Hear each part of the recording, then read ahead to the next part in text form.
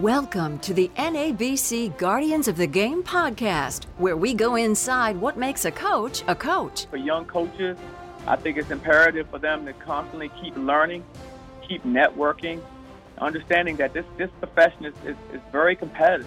The Guardians of the Game podcast is a production of the National Association of Basketball Coaches and IMG, and is brought to you by Wilson Sporting Goods. And now your host, Coach Dave Odom. I want to welcome everybody back to another edition of the NABC Guardians of the Game podcast. Today's guest, and we're lucky to have him, is one of the great players in ACC history, one of the great players in college basketball history, and a player that played 11 seasons in the NBA and decided he wanted to coach. And he's doing it very, very well. So I want to welcome the head coach, presently the head coach of the University of Central Florida, Johnny Dawkins. Welcome, Coach. Hey, how are you? Yeah, we're doing great. We are. I've been looking forward to these 30 minutes. I want to get back at you for not coming to UVA when you came out, but we're going to save that for a little bit later on in the program. John, let's tell everybody about Washington, D.C. high school basketball where you grew up. Macklin High School, one of the great Catholic schools in not only Washington but the whole country where you grew up. You were an All-America basketball player there in the high school. But a lot of your basketball education was learned on the hard courts out in the summertime, the heat of the summer.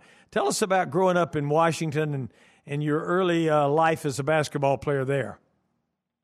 Wow. Well, I tell you what, it brings back, just great memories. I think for me, those early years really laid the foundation into who I was to become as a player. I thought that area during that time, it was just so competitive basketball-wise. No matter where you went, what playground you went, there were going to be really good players. You were going to get challenged every time you stepped foot on the court. And I benefited from that. I was fortunate. I played against a lot of older players when I was younger. My father, he would go to the playground quite a bit. His uncles, which are like my brothers, would all go as well. So I was like the fifth wheel with that group. And when I would go out there, they would let me play with them. And so I was playing with men at an early age. So I think, I really benefited from that experience, and that helped me grow as a player. As you know, back then, you lose a basketball game on the playground. I mean, you may sit, an hour and a half, depending on how many people are out there waiting for the next game. So you had to really perform well. You had to win in order to stay on the court and to still get a chance to play all day. So winning became, it was all about winning. And you had to learn your roles. You had to learn who you were on the player, how could you help your team win, because nobody was going to be happy sitting down losing and have to wait as much as an hour and a half, depending on how many people were at the playground that day. So very competitive. I loved it, and I think it really helped shape me, and help me become the person I am today. So I'm thankful for growing up in that area and the opportunity to compete, at that level, back then. High school-wise for me, I loved it as well. I mean, I went to a great high school. It had a really rich basketball tradition, and it was great for me because I had a chance to grow, into my role there. I actually played freshman ball. Like nowadays, a really talented player that's a freshman may play varsity. Well, it was so much talent at my high school then that there's no way I could have played varsity. I wouldn't have been ready. But I, ended up playing freshman ball, which was really good for me, and from there, I was able to make varsity my 10th grade year, and that, led me to having some success and, of course, being recruited nationally. But, before that, the biggest thing I had was, I lived in Washington, D.C. Then when I got to high school, my parents moved out to Maryland. So I had to make a decision. Do I want to transfer high schools or, to go to a high school in Maryland? Do I want to still commute and go to the high school in D.C.? And so I decided to continue to commute, and because I wanted to stay at the same high school I was at. So you can imagine I had to catch a bus every morning, probably 25, 30 minutes. Then I had to take the subway, which was the entire line back then in D.C. from Silver Spring to DuPont Circle. That was the entire line. Then I had to take a bus or either walk up to school from there. So every day I probably had an hour and 15, hour and 15, hour and a half trip to school every day, and to make that commitment. So, but that taught me a lot also. It taught me about just being committed to something.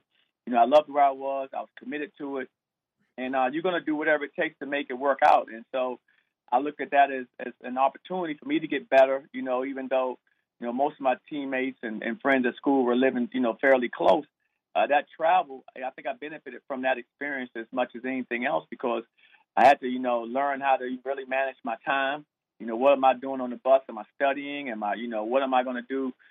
Because I have all that time while I'm traveling. I have to occupy it with something. We didn't have iPhones. We didn't have video games and things of that nature to kind of pass the time. So I had to really lock in on becoming, the best student I could become, whether I was on the bus or whether I was, in class.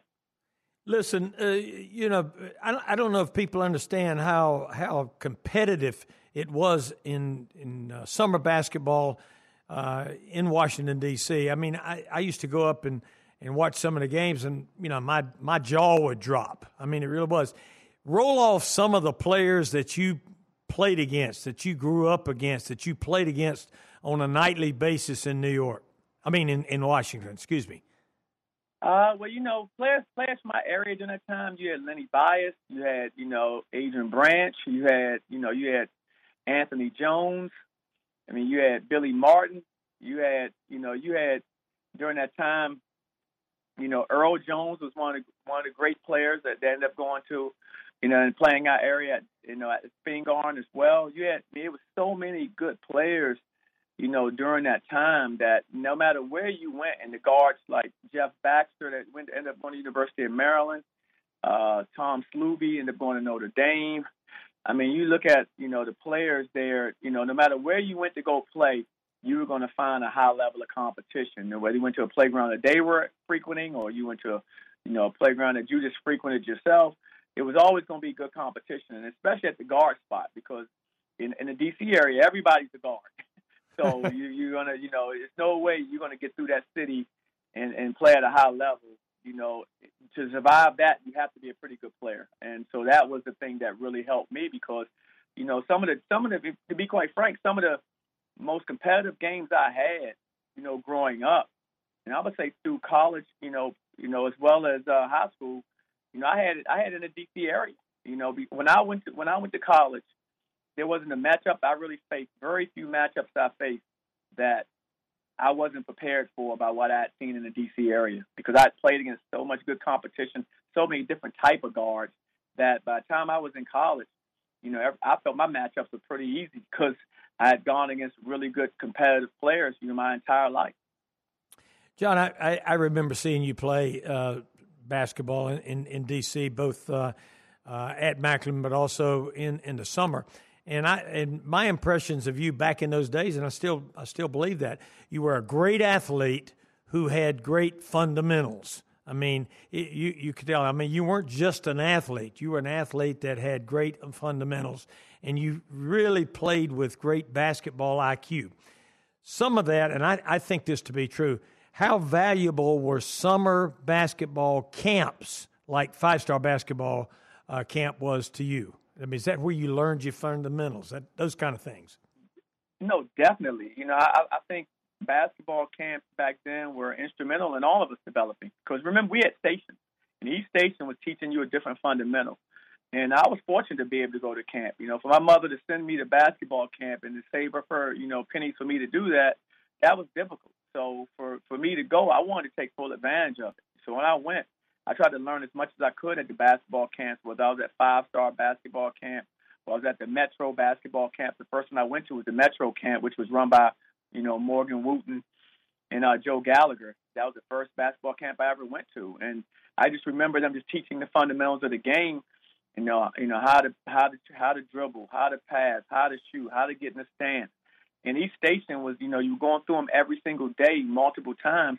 And I was just soaking it all up. And then I was fortunate to have really good coaches. When I went to high school, Coach Paul DeStefano, was a great coach. And so I had good teachers as well. So it was that combination. But I'm glad you said, what you said earlier about just, not just being a really good athlete, because I think that's important. You took the time to learn how to play the game the right way. Understood, it was all about, how to give yourself and your team the best opportunity to win. And you threw yourself into that. And part of that training was learning the fundamentals of the game. And like I said, just was very fortunate with the basketball camps, especially. I went to 5-star multiple years. I went to, like I said, high school camps in my area as a younger player. And I benefited greatly from them because I learned the lessons that they were teaching during the camps. All right, 1982, you graduate from Macklin High School. It's time to move on. Everybody in the country recruited you. You end up at Duke University. Not the Duke University basketball that we know today. You had a new coach coming in there, a guy named Mike Krzyzewski from Army. But for some reason, he ends up signing in 1982 a guy named Jay Billis that everybody knows, a guy named Tommy Amaker, who was a great player from your area as well, Woodson High School, who is now coaching at Harvard, the head coach up there, doing quite well. Mark Allery, who was start to say the best of the four, but he was better than Billis. Can we say that? I think we can say that, Cam. He was a better player than Billis was back in those days. I think you're safe to say he was a better scorer than Billis. Yeah, okay, he was a better scorer than Billis. And then some guy named Dawkins was number 4. You guys came in together. I remember the first time I ever saw you guys as a group. We played at Duke Indoor Stadium, and I think, I was at Virginia at the time, and I think we were number 1, 2, or 3 in the country that particular night. I don't remember exactly what it was, but we had a great team. Ralph Sampson, Othell Wilson, another guy from D.C. area, and Ricky Stokes and Jimmy Miller. And it was a great game, a great team. And I think we beat you pretty good that night. You were a bunch of freshmen. But then about a month later, and this is the turning point in Duke basketball in my mind, we were playing at Virginia, at our stadium up there in Virginia, and I was amazed. They started the game. It was a back screen lob dunk to you. You dunked the ball over Othell Wilson. And I looked at Terry Holland and said, we're not prepared for this game. You guys went on and beat us with 4 freshmen on the court that night. And that to my mind, turned Duke basketball into a group that believed. I don't know if you remember all that. Now, we went on into the ACC tournament. We got you back in that first round. But I tell you what, that was some group that came through there. Tell us what it was like to play with them, bond with them, go all the way through 4 years with them, win with them, and kind of catapult Duke into what we know it is today. Wow. Well, that's a lot, I know. it was a unique. Well, no, absolutely, but it's just making me kind of reminisce. It was a unique experience. We didn't know each other when we came together. That class ended up being, one of the heralded classes that year. But we didn't really know each other. I mean, I didn't get to know any of the players from that group until, I stepped foot on campus, and then, kind of growing together. We took our lumps early on, as you just mentioned. It was definitely a process for us where, where we started and where we finished were uniquely different. We started off where we were 11-17 my freshman year, and we had our struggles. We lost some tough games. As you just mentioned before, the ACC was so talented. You guys were great. Carolina was great. That year, NC State wins the national championship. So I mean, it's so competitive, and we took our lumps, as I said, but it was good for us because the thing that happened was, even though we went through that adversity, the following year when it was time to come back, the majority of us all came back. There was a time where that would happen, and maybe guys would look at transferring and maybe dissolving the squad and guys going their own direction.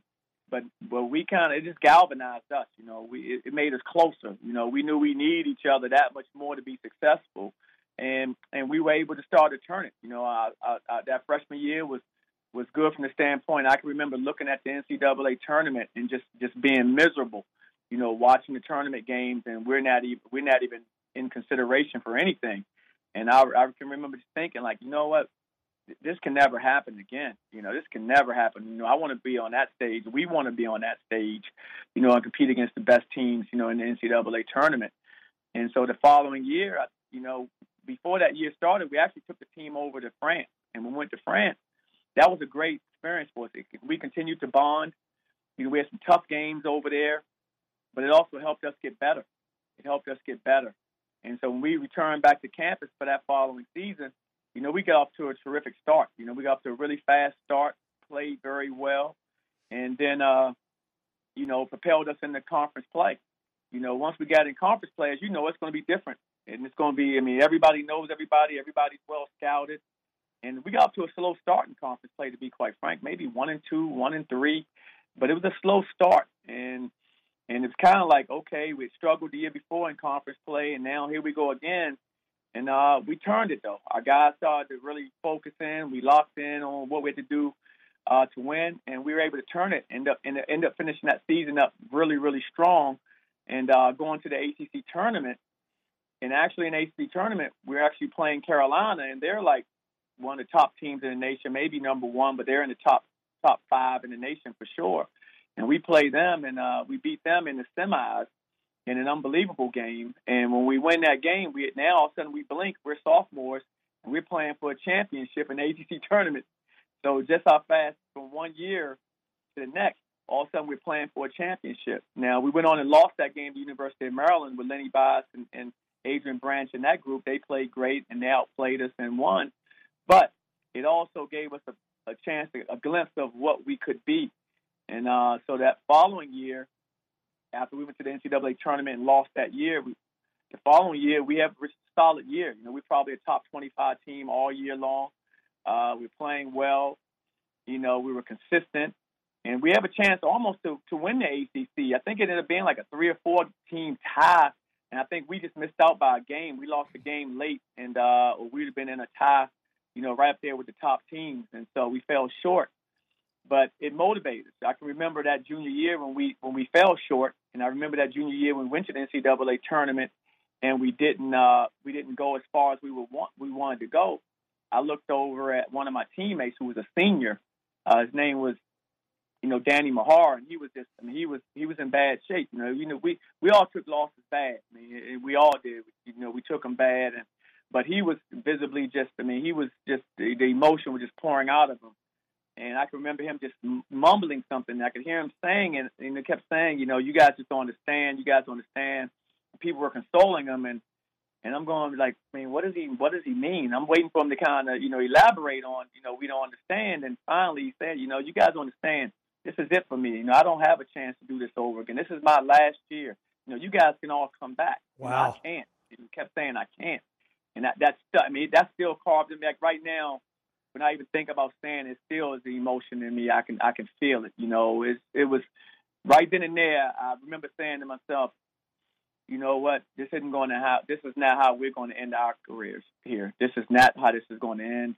We're going to play for a national championship. We're going to play for an NCAA championship. This is what we're going to do. And I can remember just making that pledge to myself. Literally that. That evening after that game, because I just felt so bad about how we ended that season, and that led us to our senior year, and we had a magical season. That senior year, we had the preseason NIT, which is the first one I believe that of the preseason NITs that was started was in '86, 85, 86. We win that tournament, and in that tournament was 3 out of the 4 teams that played for the national championship. So that field was pretty competitive. Mm-hmm. So that was amazing. We go on to win the regular season championship in the ACC outright. We win the ACC tournament championship. 2 goals that we had set. Now we had accomplished those, and now we have a chance to get into the NCAA tournament and compete for the national championship. And I'll never forget that first game in the tournament. We played Mississippi Valley State, and we're down at halftime. We're down toward the end of the game, and they're just outplaying. They were playing great basketball, and I'm looking around with 4 or 5 minutes to go, and like, we have to win this game, because we're going to continue to play. We're going to play for a national championship, And we dug down. We dug deep and managed to pull that game out. And from that game into the Final Four, I don't think we had a game that was probably within 10 points all the way to the Final Four. So our closest game going to the Final Four was the very first game versus Mississippi Valley State. So I've always learned from that tournament just how unforgiving it is, and that you got to be so focused, because it just takes one off night, one game where you're not, at the level you need to be at, and you're gone home for the rest of the year. So you have to be prepared for that. And I thought our guys did a great job of responding in a game where we may not have been at our best, but we managed to get a win, and that propelled us on through the rest of the tournament. Of course, we go on to play in the Final Four. We knock off Kansas, followed by, playing Louisville in the national championship game. And Louisville gets us, give them credit. They played a great basketball game. It was a hard-fought contest, but it was an amazing experience to see where we started at 11-17, and to see that same team finish at 37-3. And I think that time we set the record for most wins during the regular season, during the season at 37. That record was just broken probably about 5 or 6 years ago. I think when Kentucky, won 138. So that record stood for about 20 years. So it was amazing. It was an amazing experience. But the best part about it was my teammates, how close that made us because of what we went through. When you go through that type of adversity early on in our careers, at that time, you don't know, if your coach is going to be there at the end of that first year. You don't know, what players are going to be there based on, the adversity we're facing. If guys are going to go elsewhere to go compete. But everybody stuck together, and the administration, kept Coach there, Coach K there.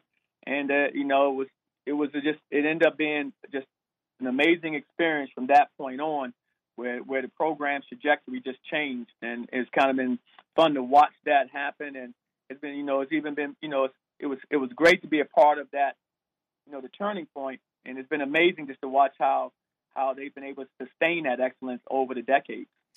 All right, so you finished up your career at Duke. You scored 2,556 points, leading scorer in the history of Duke University, which was broken, a couple of years ago. I guess J.J. Redick got you, but he took more shots than you did. I know that.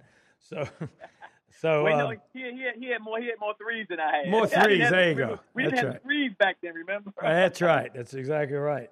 I kid Skip Brown at Wake Forest. I said, Skip, if it had 3-point line when you were playing, you'd still be playing, and he probably would have it. But it might have been the case for you as well. But Johnny, you were named in 1986 the Naismith Player of the Year award in the country. One of the 50 best players in the history of the ACC. So you had a stellar career in college. You went on into the NBA. Spurs drafted you at number 10. You played later with the 76ers, Pistons. But you wanted to coach. And so you were lucky enough there was a spot on Coach Krzyzewski's staff. He came back. He gave you a chance, and you came in there in 1998. You stayed there for 10 years. Last several years there, you were the associate head coach on his staff, and you get the job at Stanford as the head coach out there. You go out there and win a couple of NITs, which I think is amazing, because I think the NIT is an important tournament, and you did a nice job there. So, and here you are at University of Central Florida, different than Stanford. Talk to us about the difficulties in transitioning from being an assistant coach at Duke to a head coach at Stanford, and then later moving from Stanford to Central Florida. So I tell you what, it was a whirlwind for me. I could have stayed at Duke forever. Of course, I loved where I was. I loved working for Coach, and it just that an opportunity presented itself that you really couldn't say no to, and the opportunity was to go coach, coach at a program similar to where I was, but on the West Coast. So there was no real conflict of interest there from the standpoint of coaching the program and recruiting and everything that goes along with that. So it was a wonderful experience. 8 years out there. I enjoyed them. Like you said, 2 NIT championships. We also went to the NCAA and went to the Sweet 16, knocking off Kansas along the way to do that. So that was a wonderful run for that group and our team. And we finished out well there. We finished out, with a group of guys that I got a chance to coach and really got the chance to enjoy developing while I was there. So that was a fun experience. Of course, as this profession is, it's volatile and change is inevitable. And, you find yourself, okay, now you're not, you don't have a coaching job. And, I get offered this, opportunity to coach at UCF. And I looked at it as an amazing opportunity. I didn't know much about the university, but as I started studying and learn more about it, I just saw just a lot of potential in what it could become. And and I've always liked that. To me, that's the challenges that I've always enjoyed the most is the ability to kind of see something early on and with the possibilities of something being great or being special when it's all said and done. And I see that in UCF. That's why I've been so excited about being here in this opportunity. And we've done a good job. We have a lot more work to do. We're in the process of becoming what we think we can become, but I think we're headed in the right direction. Our young people they have high character, they compete, and they want to get better. And so that's something that that excites me every day that I get to go in the gym with them. And the same thing with them off the court. They don't want to just get by. They want to be good both on and off the court. So it's been exciting working with the young people here and this administration. And I just see special things that are possible here if we continue to build it in the right and go in the right direction. Well, John, you came up at Duke under one of the great coaches. You were a player there. You coached there. You were in closed-door meetings with Coach Krzyzewski. He's, no question about it. He's one of the great coaches, if not the best coach of all time in college basketball. Certainly the winningest coach. There's no debating that. But as you set out on your first coaching job at Stanford, apart from Duke, surely you took a great deal of what you learned at Duke with you, but you found that you couldn't be Mike Krzyzewski the same way that he was. You had to kind of mold your own way of doing things, and hopefully it comes out the way it did at Duke, but you got to do it your own way. Is that not true? Yeah, you've been in this business for a long time. You know it, Coach. The way I like to put it is my first year, I thought I was so prepared for so many different situations because the one thing Coach K has always done is with the staff is he empowers you to do so much. Like he doesn't limit what you do on the court. He doesn't limit what you do in the community. So you get a chance to grow. And I was growing so much that there weren't too many situations that I had faced that I hadn't already been in for him. So that's where I think I benefited so much from being under him and his guidance. But the one area that I wasn't quite prepared for was understanding, the systems and it showed that I wasn't as prepared, when it came time for, on the court and what we're going to do as far as the team. My first instinct was to do that we've done at Duke, and I was like, okay, this is what we've done.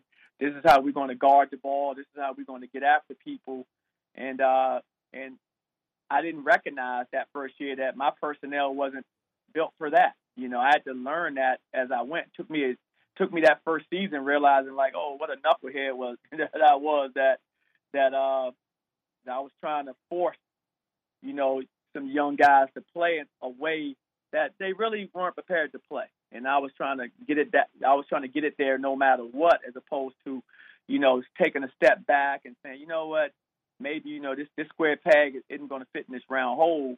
And so let me look at another way of doing this. And if I have, one thing I look back on, is that first year, defensively, I didn't think I gave our team the chance to be as successful as I think I could have now as an older coach with a different level of understanding of you can't take everything from where you were because your personnel has to be, set up for that. And my personnel wasn't, but that was a life lesson. I grew from that experience. I think it's made me a better coach because I've had to learn to make that adjustment and be okay with, hey, knowing that, like I tell my players all the time, I said, look, the first person I'm going to look at every time something goes wrong is not you guys. The first person I'm going to look at is me. And I got that from Coach. Coach K would always say, the first person that he's going to look at was himself. And that's not looking at our team and players initially. He's going to look at what we could have done better, and then we trickle down to see where we can help them, make the adjustments that they need to make. And so I've taken that approach, and I think it's been great for me and my growth, and I think it's been great for our program's growth. John, you're on the NABC Board of Directors. The NABC for years has really worked hard to contribute to the game and keep the game above board. Ethically, the NABC Board has, I think, really done a great job of providing opportunities for young coaches to learn about the game, to learn about the profession, to grow in the game. Not everybody can go from Macklin High School in Washington, D.C. to Duke to the NBA and then back to Duke and then Stanford and then UCF. I mean, they're different paths. What advice, if any, would you give young coaches as it relates to trying to find their place in what we know of college basketball coaching? Well, I've been blessed. As you just mentioned before, when you just talked about some of the things that I've been fortunate enough to be a part of. And like I said, I wake up every morning, I pray, and I get to work. And I think for young coaches, I think it's imperative for them to constantly keep learning, keep networking, understanding that this profession is very competitive. I mean, when you think about it, there are 450 NBA players. Not many, right? There are more neurosurgeons than there are NBA players. But think about this number. There are only 351 Division I coaches, head coaches.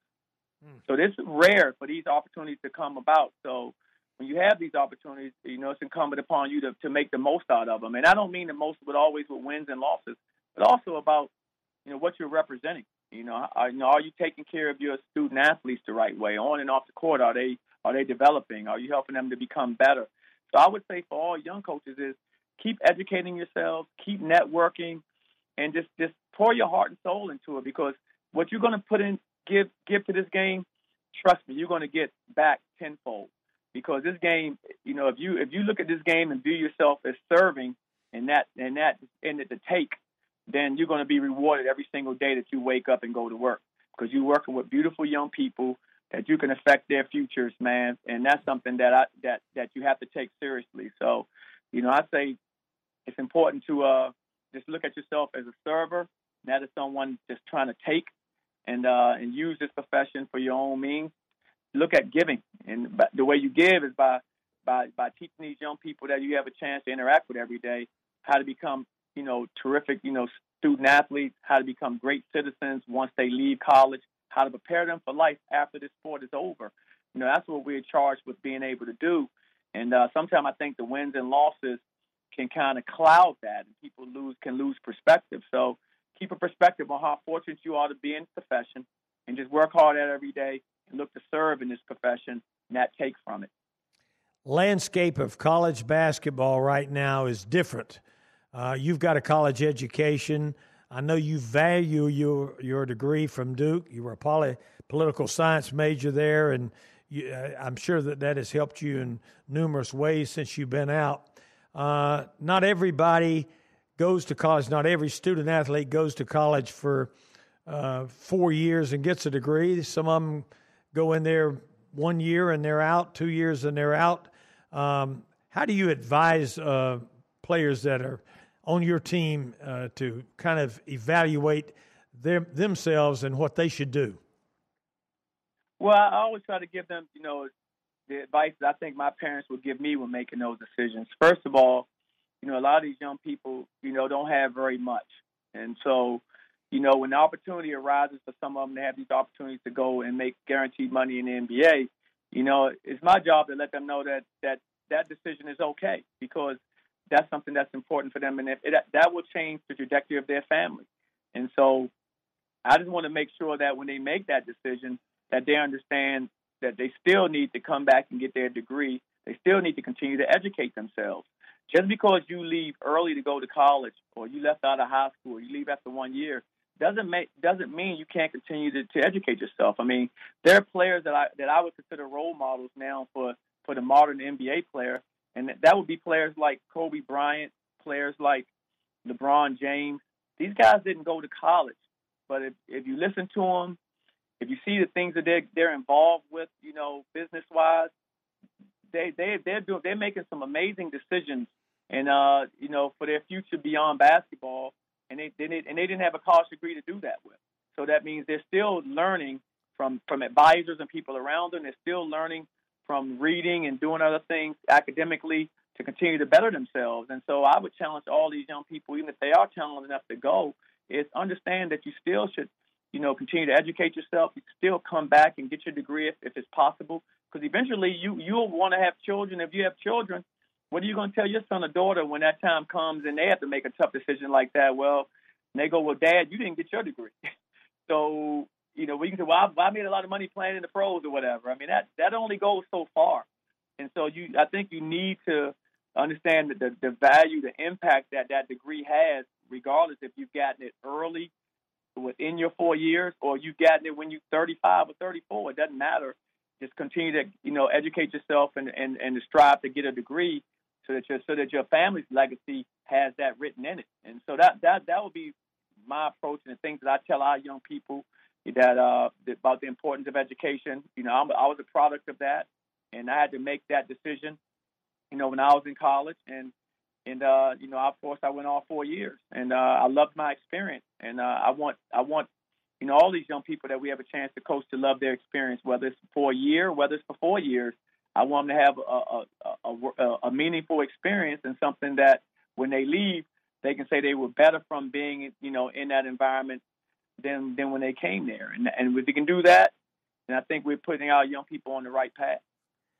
John, I want to take just a second and thank you for spending the last 30 or so minutes with us and taking me down memory lane one more time through Washington, D.C. and Duke and ACC and the NBA and your coaching career, which is you're really impacting so many kids in a good way. And I think it's a wonderful thing that you're serving on the NABC board, and it's just a really, really good story. So, on behalf of the NABC, we thank you for the time and that you've spent working in behalf of the Guardians of the Game podcast.